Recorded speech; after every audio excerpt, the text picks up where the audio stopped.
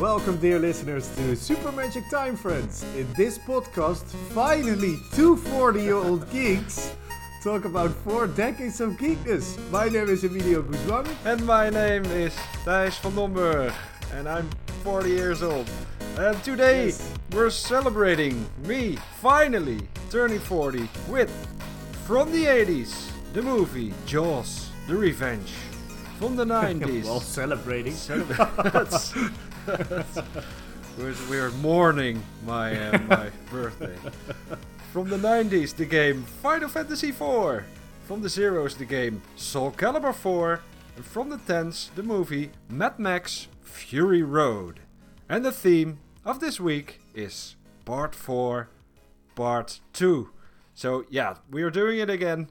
It was my birthday this week when we were recording this 3 days ago, and I turned 40. And when you turned 40, we chose the theme Part 4 because 40, and why not do it again?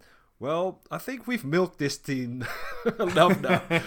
We're not going to do this next year. That's why we said morning. Jaws: The Revenge is somewhat of a part 4, and it's complicated. It's part 3 and part 4 in one. But it's the part 4 you don't want to get to. No, no. Final Fantasy IV has some issues with its numbering, and well, Mad Max Fury Road isn't even called Part 4, so yeah. No. So but how was your birthday? That is what the people want to know. My birthday was great because I was in France. In Nice. I don't know how you pronounce that city in English. But it's Nice. It's probably Nice, but the beautiful city of Nice in France. I've never been there, and it was beautiful. And my wife brought all my presents with her on our little trip, so that was a lovely day, and it was sunny. My girlfriend's birthday is in the summer, so I always have to buy presents that you can easily travel with. And sometimes that's hard. So no guns. No guns. No drugs. no large amounts of money. No. And I know you like to give large amounts of money to people. Suitcases. I already see my present there, and on your Zoom. It's a suitcase. It's a large amount of money. Oh yes, I love it. Keep them coming. Well, I bought you something else, but I haven't given it yet because I haven't seen you because you were traveling France. So Yeah. I have your present next to me. I can touch it. I'm touching it now. I'm so excited. There's no hint. Yeah. Last year it was a Mortal Kombat action figure. I remember. That was great. So have good luck topping that, my friend. I've topped it, I think. Okay. So I'm 40 years old, and it makes no sense. It doesn't change anything. It's fine. I'm just glad that the tagline of our podcast now, is now reality. Yeah, it's finally reality. Yeah, it began to feel like we were lying every week. Yeah, well, we were. We were, yeah. Yeah, but now we're both 40-year-old geeks, and on to another 40 years. I hope more. 40 years of podcast. Let's do this podcast 40 years. And we have 8 titles every week. 8. Oh, wow. We're not going to discuss the theme this week because we already did that, and it's not much of a theme to begin with. Part 4. Most part 4s are terrible. But we managed to choose, movie part 4s are terrible, not per se game part 4. Games tend to get better I think we have great titles except for one, and that one is very, very funny. This week it's the perfect present for me, this podcast, this week's podcast, because we have one of my favorite terrible movies. We have one of my favorite games. We have a game that I love to play with my best friend, and that's you. And we have one of the best movies ever made. So, yeah. Absolutely. But first, we will tell you what the question of the week is. And because at the end of the episode, we're going to answer the question of the week. And that question is always in theme. And this week, well, the theme is part 4, part 2. So we're ignoring that a bit. But the theme is also my birthday. So, yeah. Exactly. The question of the week this week is, which of these 4 worlds is the best party location? So we're going to talk about the 4 worlds of these 4 titles, and well, we're going to answer the question. Where to celebrate your birthday. Where to celebrate your birthday? Is it in the world of Mad Max? Your birthday. Yeah, well, my yeah, I haven't celebrated it yet. So yeah, the world of Mad Max, of Final Fantasy 4, of Soul Calibur 4, if you can call it a world, and well, Joel's Revenge, so the Bahamas, I guess. So, but that's what we're going to do at the end of the episode. Now, let's dive into our first title. Emilio. Yeah, let me take you back to 2015. In this wasteland, I am the one who runs from both the living and the dead. A man reduced to a single instinct. Survive. Making an action movie without almost any CGI is like writing a book with pen and paper or doing math calculations by heart. It's way more effort. But unlike with a book or with math calculations, if you're good at math that is, the end result in a movie is visibly different. Even with the level of CGI in, for example, Marvel movies, you can almost always see the difference between a real stunt and CGI. And not only is the difference visible, it also feels different. Without CGI, you feel the risk and the peril that the people on screen are in. Also, it does something to your empathy with practical stunts. All the action truly feels like something that is accomplishable by a human. And that makes you feel like you are in the middle of it. And that is exactly how I felt watching Mad Max Fury Road.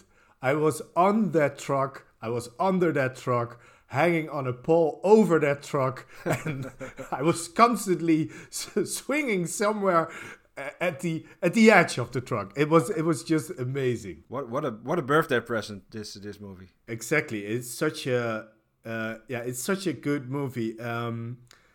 And yeah, to make such a big action movie in the year 2015 without any CGI is no small achievement. But director George Miller, the director of all the Mad Max movies, is a master. Over 80% of all the effects in this movie are practical effects. Wow. 80%. Wow. It's of a movie that is one big action scene. It's like one... Yeah, so one pursuit. So the dust cloud they drive through is probably CGI, I will guess. Yeah, that is CGI, and I'm going to point out later the Furiosa has a robot arm. Yeah, and that is almost all of the 20%. Oh, yeah, because you see that a lot. So yeah, it's one big action scene, and George Miller himself described it as a lot of movies have the talky bits and they have the action bits, and in this case they were happening together, and that's absolutely what this movie is. Yeah, my main take I had 6 years ago, and I had again this week, was plot is overrated. I don't need any plot in my movie. If a movie is this great, the plot is fine. It's cool. Yeah, the story is okay, but I don't care because it's so amazing. It's so exciting. This is a movie if I had a really big house, I'd love to have somewhere in my room a TV that would constantly play this movie. just as a instead of a painting, just a screen showing this movie in my house. Yeah, I would yeah. love that. It's also beautiful to look at. The colors and everything is to me is just every shot is so well thought of and It's interesting you mentioned the colors because I was planning to watch it the black and white version of the movie because a year after I think in 2016 the black and white version was released in cinemas. Black and chrome. The black and it's called black and chrome. Yeah, so I was planning to watch that. But it wasn't on any streaming services, so I watched the original again, which was okay with me. But I was glad I did, to be honest, because the colors are great in this movie. Absolutely. He makes very good use of colors, and that's coming from someone who is colorblind. But it's very subtle sometimes. Sometimes it's very, very bright and in your face. And the use of color switches from scene to scene. Oh man, I love it. Yeah, maybe the black and white version is cool too, but no, I love the colors in this movie. Also, the use of the flare guns that they shoot out, those clusters of dusty blue and yellow and red vibrant colors, and even the pants, the suit of the guitar player is bright red. That works amazingly with his flamethrowing guitar. It's just amazing. But we're getting ahead of ourselves. Let's just talk about the story for a moment. We like that truck. Yeah, sure. Yeah, we're getting ahead of ourselves.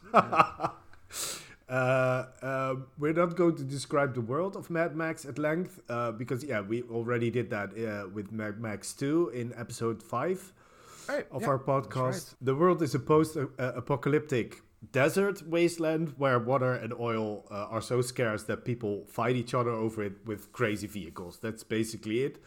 And that was also the quite fittingly the theme of our of episode 5, Crazy Vehicles. And this sequel has everything a Mad Max movie should have. Even crazier vehicles, scary masks, exhilarating stunts, and big flaming explosions. But it also adds some new things I never knew I wanted, like gunslinging grandmas and flamethrowing guitar players on a truck with towering amps. It's just so amazing. Yeah, but there's a gas crisis going on now in Europe. I've already attached some spikes to my car because I love this, man. I can't wait for this apocalypse to happen. But I shouldn't use a flame-throwing guitar if I were you in a gas shortage. No, well, I don't like to spend a lot of money on my car, so maybe I'll get just a guy with a ukulele or something, or maybe a guy with a flute, with a small flame coming amps. out of the flute. No amps. No. So you don't even hear him. No, it's just he's there. Knowing he's there. It sounds really dangerous, by the way. Exactly. The guy sitting on the front of your car. No, I'm not going to do that. And it's no CGI once again. No CGI. No. So the star of this movie is not a man named Max, although his portrayal by Tom Hardy is very good. It's a woman named Furiosa, played by Charlize Theron. And Mad Max is like a background character in this movie. Is he? Well, I must say there were a lot of angry, well, mostly male fans when this movie was released who complained that, well, it's called Mad Max. Sure. It's called Mad Max. Where's Mad Max? He's in this movie a lot. He's not the main character, but he's always there, right? Well, no, I don't think so. But I love that about it. I mean, he's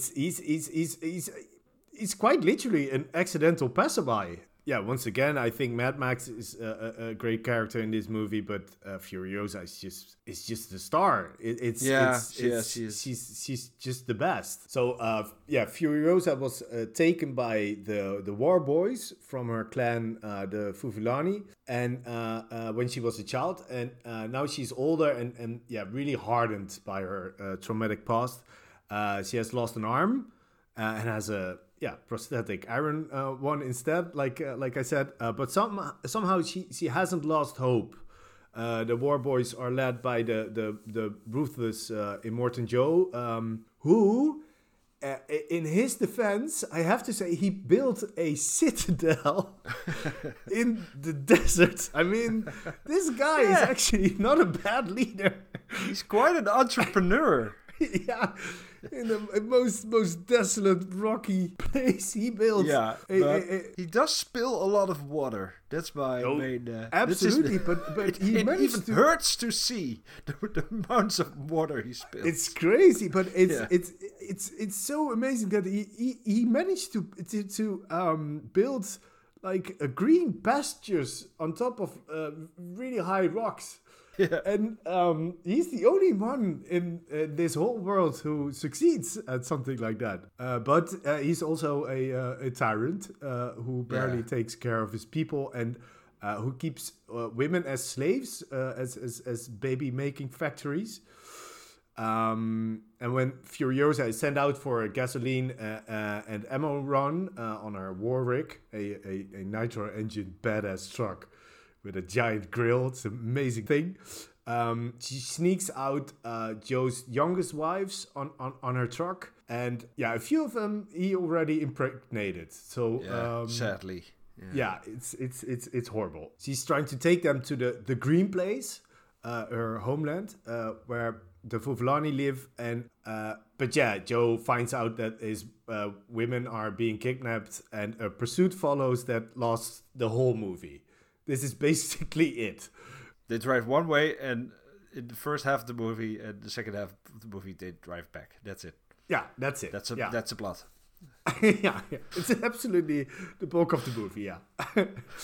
One of the pursuing cars has Mad Max on board as a prisoner and a human blood bag. And after he breaks free during a fight between his captives and Furiosa's war rig, he ends up helping her and her freed prisoners to get to the Green Place. And I don't know. I think it's such a smart choice to have another character than Mad Max be the focus point of this movie. Because, to be honest, and he says so in almost his first line, I think, we know Mad Max's character. It's a bit of a flat character. He just wants to stay alive. That is all he wants. Yeah. He wants to...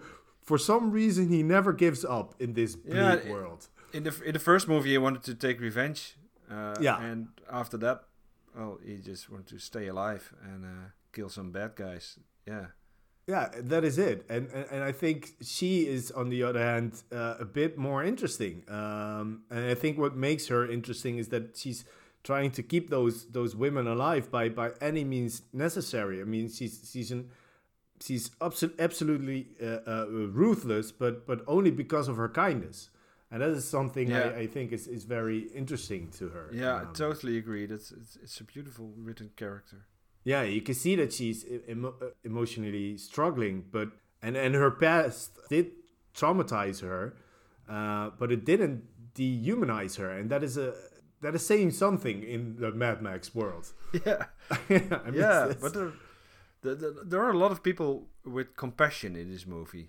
Surprisingly amount of people. Yeah, and that even rubs off on Max during this movie. Yeah. So I think maybe that was great. something else that some people didn't like. But those people, man. I think it's also it's also a bit unnecessary to name that there were complaints. Even one of the best movies ever has not wanting to like this movie is like removing an arm. Yeah, exactly. I think so. Yeah, such a shame. Why would you do that to your life? Yeah. So there's going to be a Mad Max 5. Yeah, and there's also a Furiosa spin-off in the works. And I have to say, I think that is the one I'm looking forward to the most. Yeah, me too. Anyways, George Miller, just more. More George Miller, please. It's been 6 years, so I don't go making Happy Feet again. No, never. Although never again. Well, it was a great movie, Happy Feet, but I want him to make movies with crazy vehicles. That's yeah, and without CGI. Yeah. Well, some penguins. It's okay. Mad Max with penguins. Maybe a sequel to Happy Feet, a post-apocalyptic sequel to Happy Feet. That's okay. It's not going to be in this world with climate change. And, no, there are no penguins left. Oh my God, that's for sure. Such a sad story. So, such a sad ending to a great movie. Oh yeah, but the next title is sad as well. Yeah. But it's a beautiful game. We're going to talk about a game from 1991.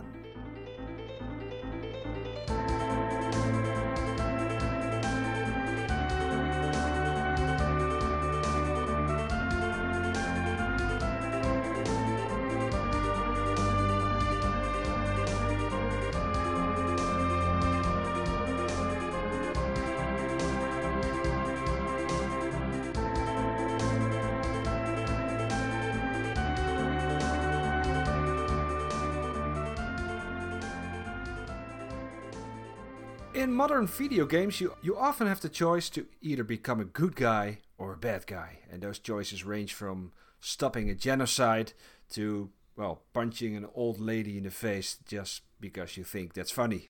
If you are sick of that game mechanic, then you should play Final Fantasy IV. In Final Fantasy IV, that choice has already been made for you. You are a bad guy. In every bar, in every village, people will tell you what a huge dick you are.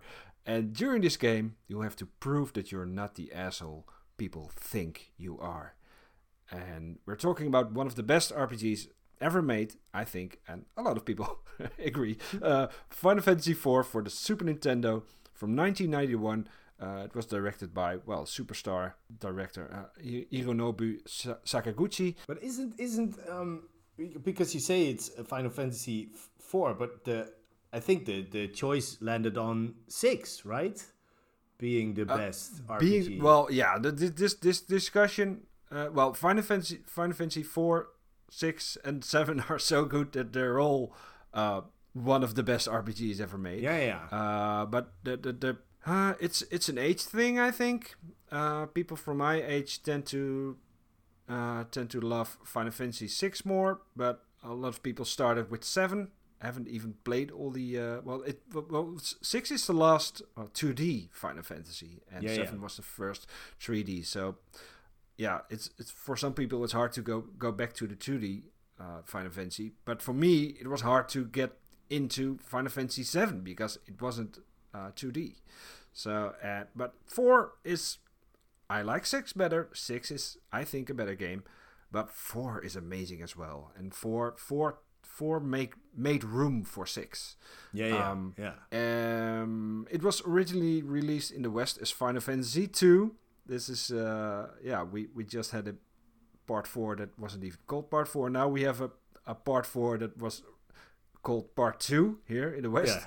The real part 2 and 3 were released in Japan but weren't released here, just like 5. So part 6 was 3 in the West. You lost part me. 4, You lost me. Part 4 was part 2 in the West. Just it's simple. Just no. I know how it works with a Final Yeah. Fantasy, but you just lost. You were just saying numbers at that point.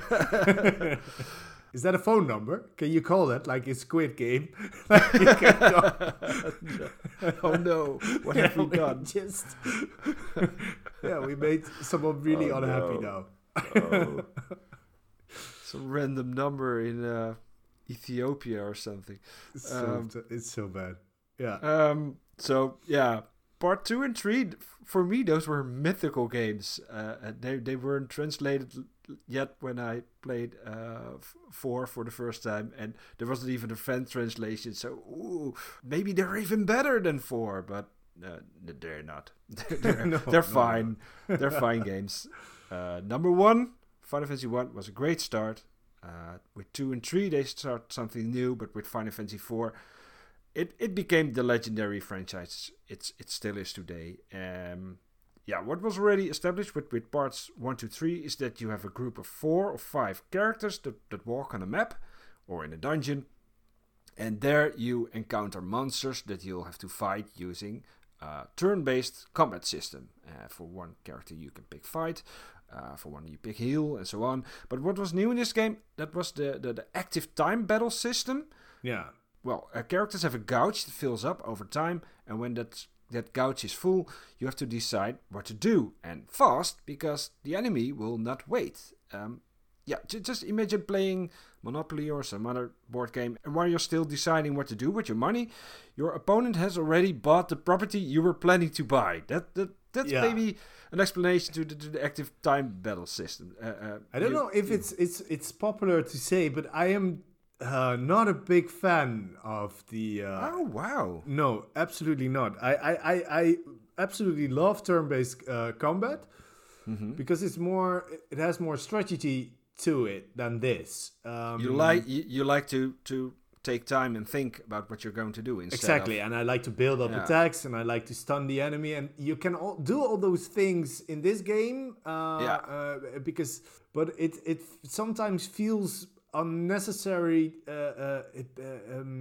doing large amounts of damage or creating a situation where you can do even more damage. Sometimes feels like it's taking too much time and you therefore take too much damage. But with turn-based combat, you can take the necessary steps to prevent you from taking damage, and those situations I love. You like the puzzle. Exactly, yeah, and I've never felt that with this system. Because you feel pushed to but to make a decision. Yeah, I'm a slow gamer, so that's to me, this is I could have guessed this. Exactly. Yeah. Just like in Chibi Robo, you didn't like the day and night cycle, and it's a no, but it isn't. It's not me not liking it. I just prefer. Turn-based. What makes this game so legendary is not the battle system or the amount of spells you can do. No. It's the story and its characters. It's a very condensed story. The main character is Cecil. He's a Redwing, and that's basically a group of fantasy assholes who burn villages and steal crystals. But Cecil starts to question all this bad guy stuff, and he's quickly fired by his boss. And his quest is to prevent the sorcerer Golbez from seizing all the crystals and destroying the world. I'm doing a very, very short version of the story. Yeah, but it's also impossible to do a longer version. That's our podcast. We do 4 titles in 1 hour. Sometimes it's one of these 4 titles is a Sabrina the Teenage Witch episode we can talk about in 9 minutes. And sometimes it's a huge game with a huge story. So that's what we do. Super Magic Time Friends. We are making it short. This story, it's a plot twist bonanza, man. Yeah, that is the thing I love the most about the story. The story itself isn't that it's not that groundbreaking, but the plot twists and the many deaths are. Yeah, the way the story develops. That's how. Yeah, it's so you have a best friend, Kane. He's also a former Red Wing, and he's a dragoon. I love dragoons. They're the characters who can jump. So you choose jump, and they're off screen for a while, and then suddenly they come back and do huge amounts of damage. I love them so much. But he keeps on betraying you, and he keeps on coming back to his old job, and then he betrays his old job again, and he comes back to, I'm back, no more betraying from me. And it keeps on surprising me whenever he does it. And the king has been replaced by a monster. Suddenly the whole party travels to the moon. There's a whole moon Moon Saga in this game. Amazing, yeah. But I was so amazed by how many deaths this little RPG massacre. has. It's absolute massacre. 2 mages turn to stone, 1 dies from a powerful spell, and several characters kill themselves. One with a megaton explosion. It's so much. Yeah. Sorry for the spoilers, but it's so much. It's a 30-year-old game. You're still going to love it, even if you know what's going to happen. Yeah. If you haven't played it. And every death in this game hits so hard. And it's not just because the characters are all so well written, or that you, but it's also because they might be characters that have just leveled up. Or characters that you've just bought a very expensive sword for. Yeah. No. Yeah, and often I also felt really comfortable with a player, and then or with a character playing it during battles, and then you lose him or her, and you just feel lost. It's so terrible. But I also love that about it because it makes keeps you sharp. Yeah, and it helps you to really enjoy all the characters, or at least play with them all. But I also love the fact that, for example, Rydia goes away for a while, and then she returns and she's way more powerful. That is, it's such a great. It's such a good moment. It's brilliant. It's like a Gandalf moment in this this RPG. So in a lot of Final Fantasy games, you have the option to choose which characters to bring on a mission. Like in 6, at some point you can choose between 20 characters. Here the story dictates everything. So that's why there are so many deaths in the game. Every time a new character gets introduced, you know that one of your old party is going to leave for some reason, and that reason is often a death. But there are even twists in the gameplay and with the characters, and I love that. Halfway, one of your characters changes class. He will change from Black Knight to a Paladin, and he even has to start at level 1. So no matter how leveled up he is, you'll have to start at level 1. So you have a... Yeah, it's crazy. Well, the first time I played it, I got so mad. No, that was my best character. Now he's just a level 1 idiot. Yeah, but, when you bring a level 1 character to high levels, he's going to level up like crazy. So in no time, he's your best character. Yeah, but that is so smartly done, because it makes you... There's those moments in a game do make you, and I don't like when games take away your weapons and you don't have your armor now. And the prison, the prison scene in a game, the prison sequence is always annoying. I think. Even more annoying is when you're hurt and you can't run anymore. That's my least favorite thing in video games. Especially if it's paired with you also moving really slow and But this also has so much significance in the story, and it's just I don't know, it just breaks up the game. I thought it was done very, very, very smart. Yeah. My favorite thing is Tella, the magician. He's a bit of a dick, but what I love about him is he's very old. He's a classic old magician, a classic Gandalf type. The magician. You spoony Bart guy. Yeah, the spoony. that's such a great line. But when he levels up, some of his stats will go down. So his strength will go down. And as somebody who has recently leveled up to age 40, I can tell you that it's very accurate. But I had never seen such a thing in a game where leveling up is, there's a downside to leveling up. It's so smart. And so Final Fantasy games can be a bit scary for new players, but if you want to start anywhere, start here. It's a short game. It's not that hard. The sprite art is beautiful. Yeah, that is one other thing I would like to hit on for 1 second. It's such a beautiful game. they're putting so much emotion into a few pixels that amazes me. How they make that happen. How is that possible? And the animations, there are dance sequences. Yeah, just those tiny sprites can dance, and it's they're real dances. And it uses so the same tricks as in theater and puppetry. When, for example, says all the characters, when they go to bed, the bed is divided into two pieces. So you see the pillow at the back and the covers in front of it, and those are they're not attached to each other. So the character stands in between them. Yeah, because the covers are covering him, you don't see that he's standing up, and it looks like he's lying down. It's so smartly done. Yeah. So I absolutely.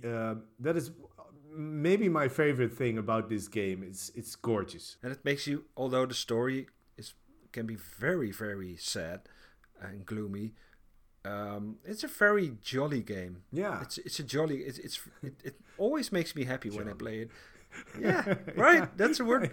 That's a word I'd use. There are a lot of jokes in it, and cute characters, and I can play this forever. So yeah, that was also a great birthday present. You had another one, right? Yeah, let me take you back to 2008.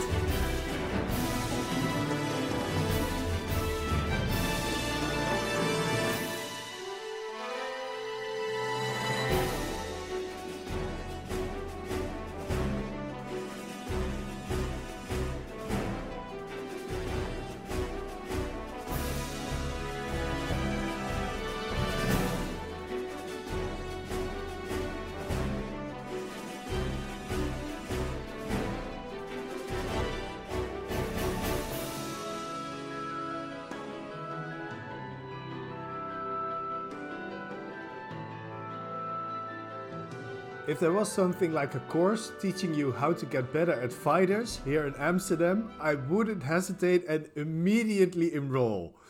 I love fighters, but usually I'm not great at them. So I absolutely adore fighters, but I'm so bad. I'm so bad. Yeah. If we play together, Thijs, I usually win the first couple of rounds, but then, and I think I figured out what my problem is, I get too predictable. And I lose round after round the rest of the night and get really frustrated. It's so... Until you realize that all I do is just jumping and punching. I jump a lot. But you're really good at it, Thijs.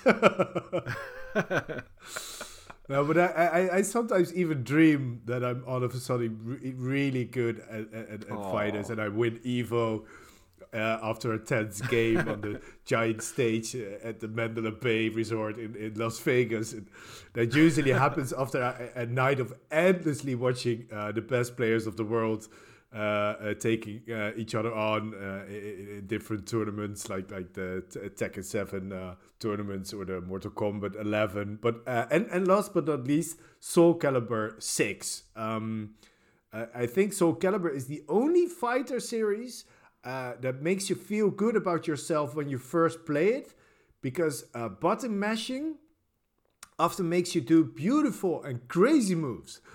There's so many moves that hitting a few usually is a special move in this game. I think this is the reason why this is my favorite fighting series. My favorite. Really? Yeah. Oh wow! Yeah, it is also my least favorite one, because the more I play it and the more I start training and actually study those endless move lists, the worse I get. It's so hard. Yeah. If you start thinking too much during this game, you'll screw up. Yeah. Well, and I played Soul Calibur 4, the game we're talking about, on my PlayStation 3 a lot. And I never got any better, maybe even got a bit worse.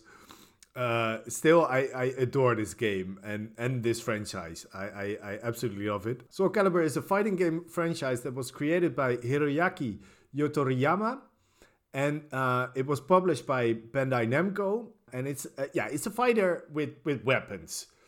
And that is what drew me to it in the first place when I first bought Soul Calibur 2 on my Xbox. And I think that one remains the best in the series.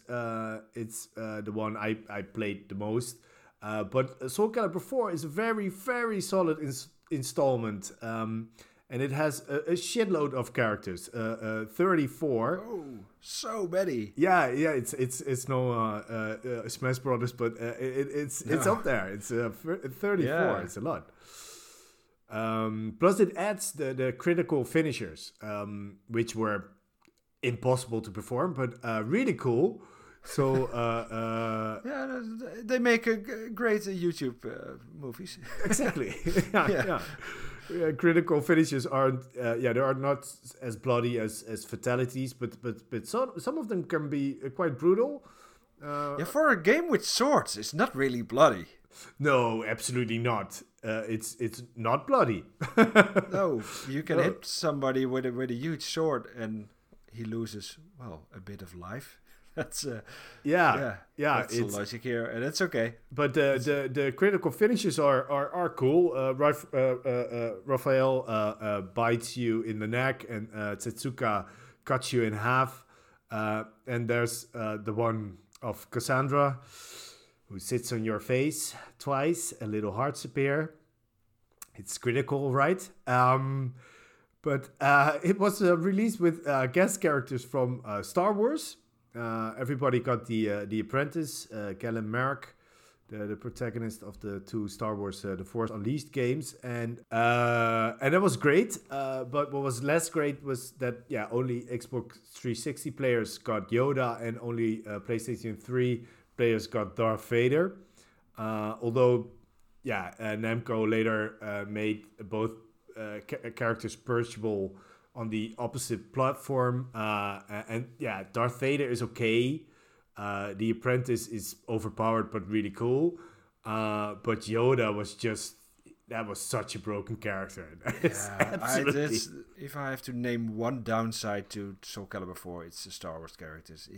It doesn't work for me. I have that with a lot of guest characters. It's also why Smash doesn't really work with me, but it just feels awkward to me. But I'm starting to. It starts to grow on me. The concept of guest characters. Exactly. Yeah. Yeah. No, I love guest characters. I thought a Link in the GameCube version of 2, that was, I think, worked really good. And Geralt of Rivia is in 6. I think that is great. Tubi of Nier Automata was in 6. She's very overpowered, but I love it that she's in there. But the Star Wars characters, no, it takes me out of it. It's so interesting. That's so funny because I usually have this, but I don't have this now. I thought it was great, but Yoda is just broken. That is the because you can't throw him. No, and you can't. Very nimble and he's crazy strong. But that he's not. You can't grab him, like you say, and that's essential for a balanced game. At the same time, he does very little damage, so he's very annoying to if your friend chooses Yoda, you're not going to have a good time, because the fight is going to take very long, and you're not going to. Well, it depends on what moves you do. You can absolutely do combos that are devastating. I think, and Darth Vader seems too weak for being Darth Vader. That is absolutely true. It doesn't feel. It feels like you're a guy in a Darth Vader suit. Yeah. It never feels like you're Darth Vader because you're like so you're weak. actually Darth Vader. No. Yeah, and also the story of them being in the game is really dumb, and it's exactly like you imagine. It's the Yoda and Darth Vader have both sensed the great power in the universe, the power of the magic swords. And they're both going for it. But I would have loved to have seen Kylo Ren eventually finding the Soul Edge. That Soul Calibur 4 was canon all along. I would have loved to see that. Yeah. Yeah. Even during this console area, when Disney bought Star Wars, all the DLC was removed from this game. Yeah. You can't even buy this game anymore on the Xbox store.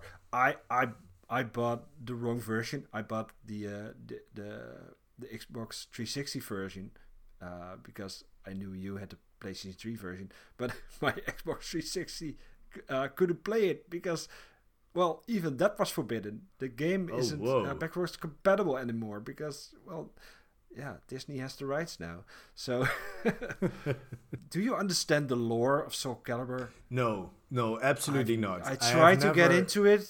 Me too. I've read the pages of the wiki on the swords, and I just couldn't get through it. It is just such. It doesn't matter. Nonsense. There's just an evil sword. It's okay, and there's a good sword, I guess. I don't know. And it mixes up Greek mythology and Norse mythology and But I don't care. It's such King a good Arthur. game.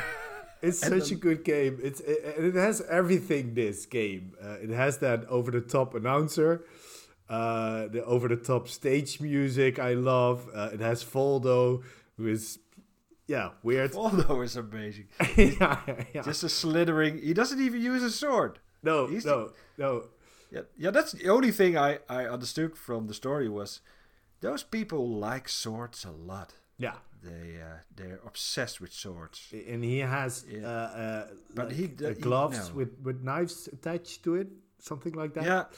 Oh, he's so great to play with. Yeah, he's very scary. It has ring out, of course. That's my favorite thing. One of my favorite things of Soul Calibur is the fact that you can punch your opponent. Yeah, and I love that if you have somebody knock out, you still walk off ring. That is something I truly love. Yeah. Yeah. The fact that you can still play when you've already won, that never stops being funny. No. to just keep on hitting your downed opponent and seeing that again in the replay. It's we've played this so much together, and it brings back such good memories just talking about it. Yeah, right. We should totally play it again sometime. Yeah. let's play 6 together. Well then, let's play it again when we're going to celebrate your birthday. Oh yeah, let's do that. That's the best present you can give to me. A night playing Soul Calibur 6. No, I want a real present. Sorry. And let's also watch Jaws 4 again. No. Instinctively, man has always been drawn to the sea. Its beauty, its mystery, its secrets. But there is also a vague uncertainty, a sense of intrusion into an alien world, where man is unwelcome and completely at the mercy of the most terrifying predator on Earth. Man's deepest fear has risen again. Jaws, the revenge. This time, it's personal. Jaws, the horror movie from 1975, is still one of the best movies ever made. It launched Steven Spielberg's career in Hollywood, and it created the phenomenon of the summer blockbuster, or maybe even the phenomenon of the blockbuster. It was based on a novel written by Peter Benchley, who famously regretted writing the book. His book and the movie in particular created a widespread fear for sharks. I vividly remember seeing Jaws, the first Jaws for the first time. Yeah, when I was me too. A young child, and in Spain. Yeah, I watched it on the Canary Islands, and there are sharks there, although because almost everywhere they are. But I was so scared to go into the water after that. Yeah, it's just. That was Yeah, such me a too. scary movie. And I lived in the Netherlands where I don't think there are sharks nearby when you go swimming in. The biggest danger is just a piece of glass or a jellyfish, but no sharks. But I was scared for maybe 2 days. And, then it was over. I was scared because, a bit longer, I think. But yeah. Oh, yeah. Well, we lived near the beach, so it's I just decided I wasn't scared anymore because it would mess up my summer. So yeah, shark attacks on humans are extremely rare. Yeah. Well, they happen mostly in Australia, but even there, it's not something that happens every day. And when it happens, it's always by mistake. Sharks just don't want to eat humans. They don't even like it, but they see a human and they think it's something they can eat. But thanks to Jaws, many sharks were killed, some to the brink of extinction.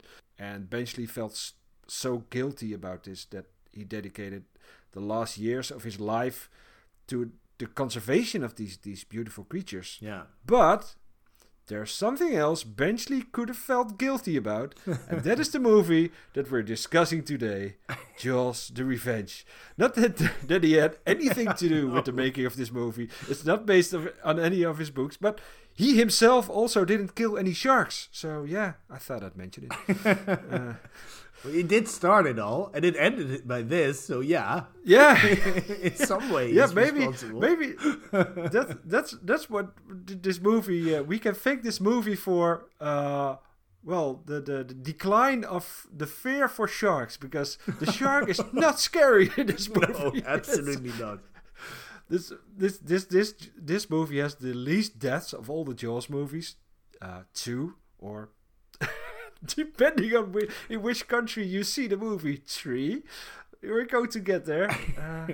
We're going to talk about that later.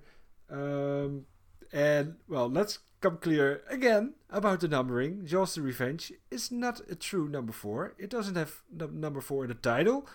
That's one reason. But the third movie in the franchise, Jaws 3D, it isn't even canon. No. With the other 3 movies.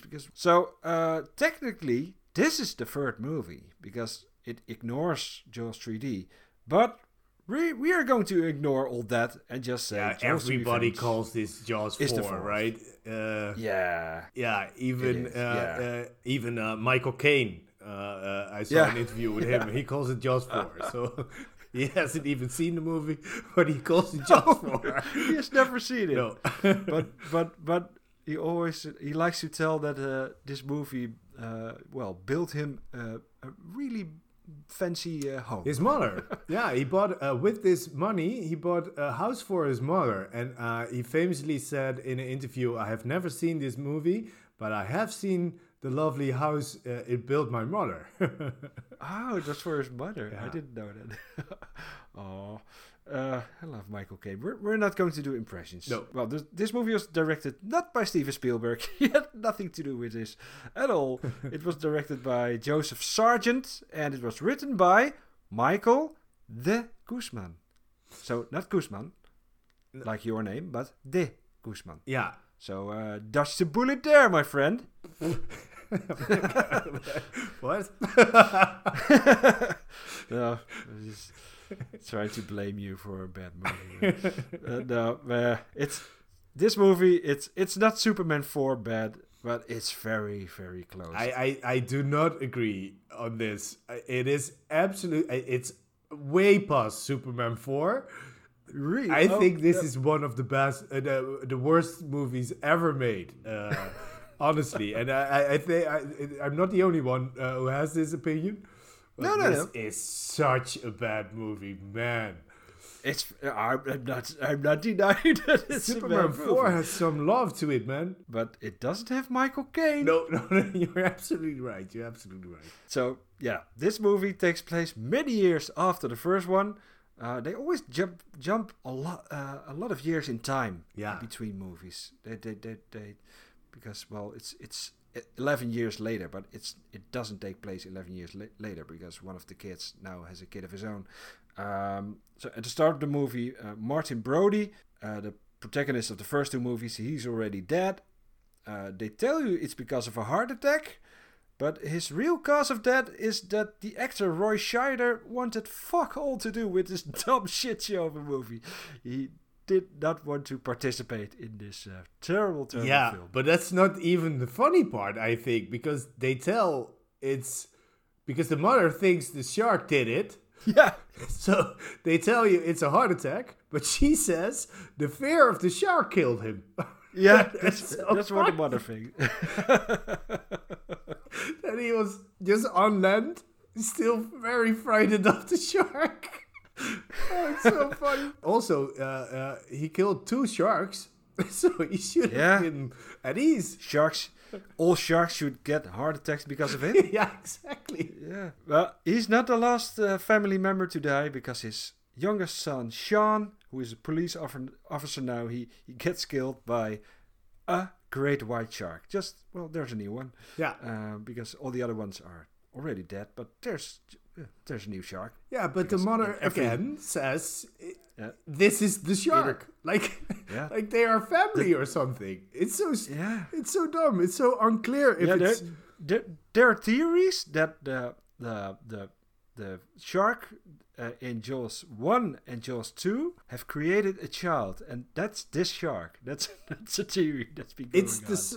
Honestly, I thought I read somewhere it was maybe the brother or a distant uncle. But it's so dumb. Oh, it's so dumb. Yeah, as you said, the mother, Ellen, she starts to think that the shark is after her family. Yeah.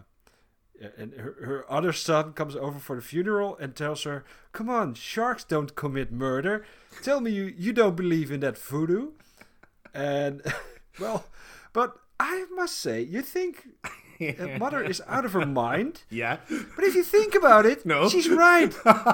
Every few years, a giant shark pops up out of nowhere and starts attacking one of her family members. So, yeah. Maybe I would think that's the same thing. Yeah. It's crazy, but yeah. Or maybe they all wear like very bad cologne made out of shark pheromones. Yeah, something like that. Yeah, like seal cologne. Like it's made from actual seals. This movie is so bad that the reviews were full of jokes. Yeah. That never happens. Yeah. No, it certainly is. It's one of the famous things is about this movie is that, well, she's scared of sharks, but she keeps on living in this bay town on this island. Yeah. Her son convinces her to fly with him to the Bahamas. Famously a nation of islands and a beach destination. Yeah, so. And he keeps on saying he's a marine biologist, but he keeps on saying that there are no sharks there. That's not true. But that's not true. Like the Bahamas they have a lot of sharks. Yeah, even great maybe whites. Not great whites. Oh, even great whites. They're sometimes spotted there. Yeah. So but I still think it's a coincidence. It's a different shark of a whole different, but yeah. Because what happens? The shark, they go to the Bahamas, and the shark follows them. So they fly by plane, but the shark follows the plane. Yeah. And people who reviewed this movie, they all said sharks can't swim that fast. That's not possible. But it is. Yeah, this shark can. But because if you look closely when there is an underwater shot in this movie, you can see that there's a propeller underneath the shark. Yeah. That's why he can swim that fast. It's not that weird. They thought about it. So right now it's a stalker. So it's a highly intelligent stalker, serial killer shark. That is what we are at right now. Yeah, and we're going to add some few new things to it. Yeah, but his father was really harsh on him during his youth. That's why he became. It's not an excuse. It's not an excuse for him to become a serial killer, but it's just something you have to know. His upbringing was not great. No, and he still wet the bed. Yeah, but Sorry, that's a real dumb Wow. shark joke. So yeah, where are we in the story? Well, I don't. We're not going to explain the entire story. That's No, but It's- you it's a lot, but- already told the most beautiful part of it, that he Yeah. swam all the way to the Bahamas with them. Yeah, and there's the funniest thing about this movie is the original script. You can't read it, but there are parts of the original script are in the novelization of the movie, and there it's explained a bit more. The original idea was that there was a witch doctor, an Haitian witch doctor, who laid a voodoo curse on the family. Ah, yeah. So he bewitched the shark so that the shark would kill their entire family. So this witch doctor And allegedly I take had it all back. had- This sounds so... I must say, This it makes sounds like a sense. better movie. Yeah, It sounds like... yeah, it totally does. It's so stupid. They wanted to do something new with this movie. They actually said that. We don't want it to be just, well, they're on a ship and there's a big shark and the shark eats some people. That was not enough for them. So they wanted to make it, well, the tagline of the movie was, this time it's personal. So that was their intent. But yeah, if it's personal, if there's a witch doctor who bewitches a shark, then Yeah. it's really personal. And I don't think that would have been a good movie either, but I think it could have been couldn't- better. Yeah, it couldn't have been worse, I think. Maybe it could have even been funnier. I think so too. Yeah, because it's a funny bad movie, but like many of these movies, it can be a bit boring. So right now we have a highly intelligent stalker, serial killer voodoo shark. Yeah, with a propeller. With a propeller. Okay.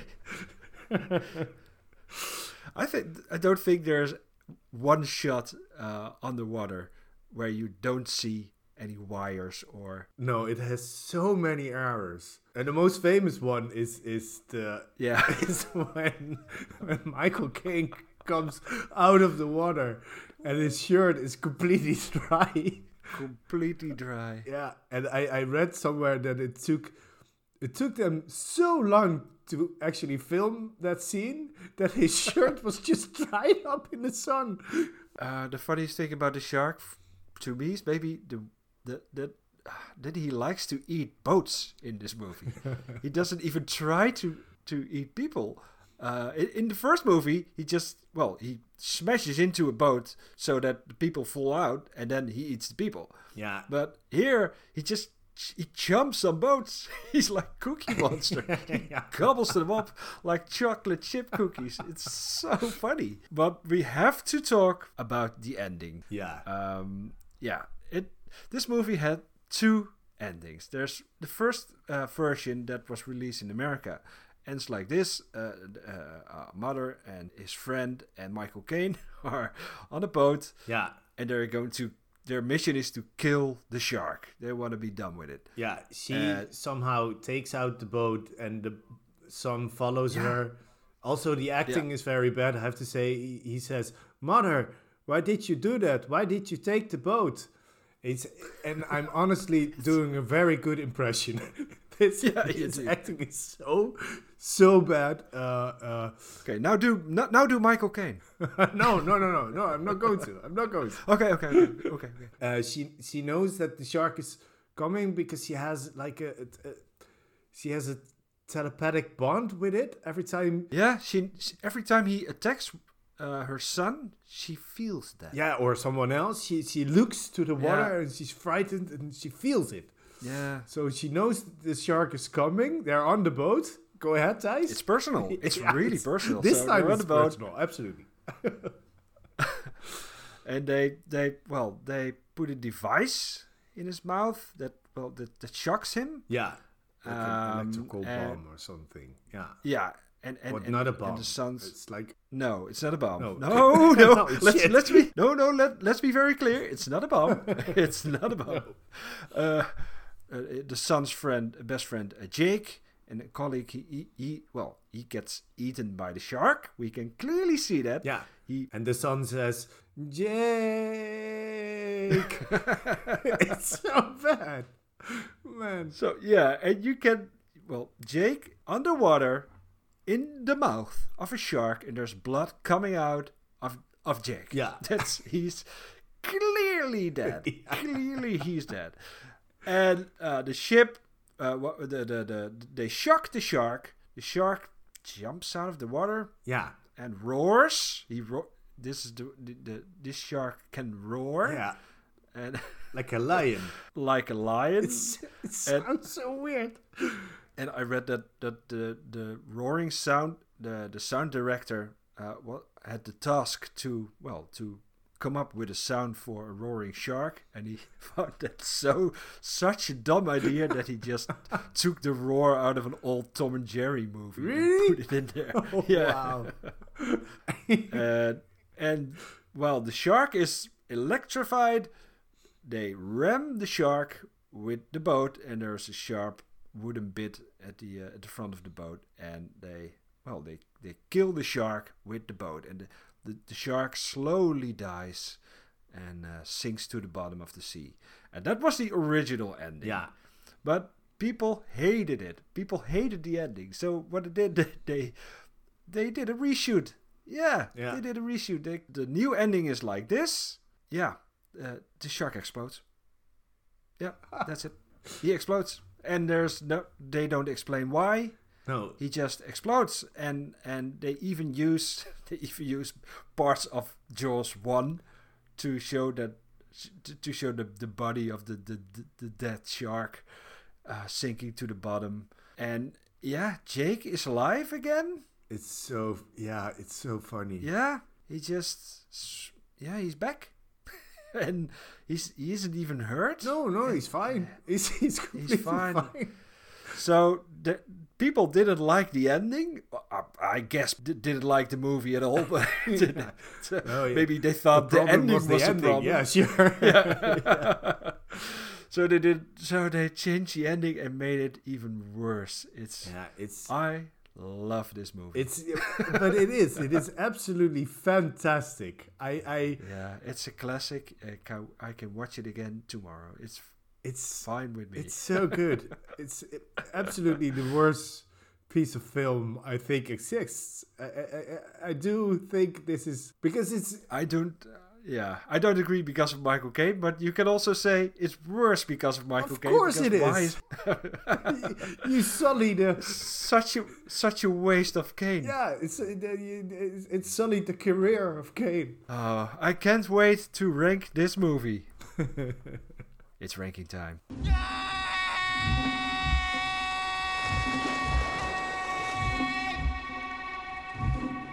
It's ranking time. Yay, birthday ranking time. So let's start at the first movie that we discussed, Mad Max Fury Road. Well, yeah, it's amazing, and we have a new number 3. Yeah. We ranked it at number 3. So our first 3 are House of X, Powers of X, the Lego Movie, and then Mad Max Fury Road. It's a perfect top 3. Yeah, that's those are 3 things I could bring to an island, and I would never get bored. Yeah, me too. I would love to have a game as well, but you can only take 3 things. Final Fantasy IV. Yeah, it's one of my favorite games. It's not one of your favorite games. No. You like it. I love the story, but I do not really like the RPG aspects of it. The gameplay aspects of it. Yeah. So we decided we'd put it at number 23. Still very high because we have a top 120 at the end of this episode. Then another game. Yeah, Soul Calibur 4. We placed that at number 45. Also, it's still really high up to compare it. It's right under John Wick. So I love that franchise. This is not the best installment. Yeah, but it's not. But it's not the worst. No. By any means, it's just a decent. It's a decent Soul Calibur game. And yeah, we go all the way to the bottom. That's a long time ago, man. That we put something so low. Jaws the Revenge. It's at number 116 on our top 120. Because all the things beneath it we got angry about. We did. Those were just four titles we had personally just made us very, very angry. Yeah. Superman 4 is funnier, so that's higher up. Yeah. That's our reasoning for it. It's amazingly bad. If you want to see our entire ranking, it's on supermagictimefriends.tumblr.com. And do you want to get in touch with us? Do you want to send an email? You can do that at supermagictimefriends@gmail.com. And now we're going to answer the question of the week. Yeah. Which of these 4 worlds is the best birthday party location? Yeah. What is? Yeah, worlds is a bit. It's sometimes a bit murky. Yeah, but it doesn't matter what the world is. You but can also it doesn't matter. pick one of the worlds in this world. In the worlds of, for example, Soul Calibur. But what is your number 4, Thijs? My number 4 is Final Fantasy IV. Really? I love the world. It's a classic Final Fantasy world with dwarves and wizards. But yeah, you can only bring 5 people at this party, and if somebody new comes in, somebody has to die. Somebody has to die, has to sacrifice himself or herself. So no, it's not. This game is not suitable for a birthday party. Well, my number 4 is the world of Mad Max. It's a party without drinks because it's everything water based is out. So it's a really boring party. Yeah. I'm starting to doubt my choice for number 1 now. But my number 3 is Soul Calibur. Yeah, mine too. Okay, yeah, it's a bit of the same problem as the Final Fantasy IV because there's so little room on that fighting space. Yeah, and when you get too drunk, you'll fall off a cliff. I have exactly the same same number 3, which is very funny if that happens, but. Yeah, I have exactly the same reason to it. You can fall off off a stage to your death. That's not a good party location. What is your number 2? My number 2 is the Bahamas. I always want to visit the Bahamas.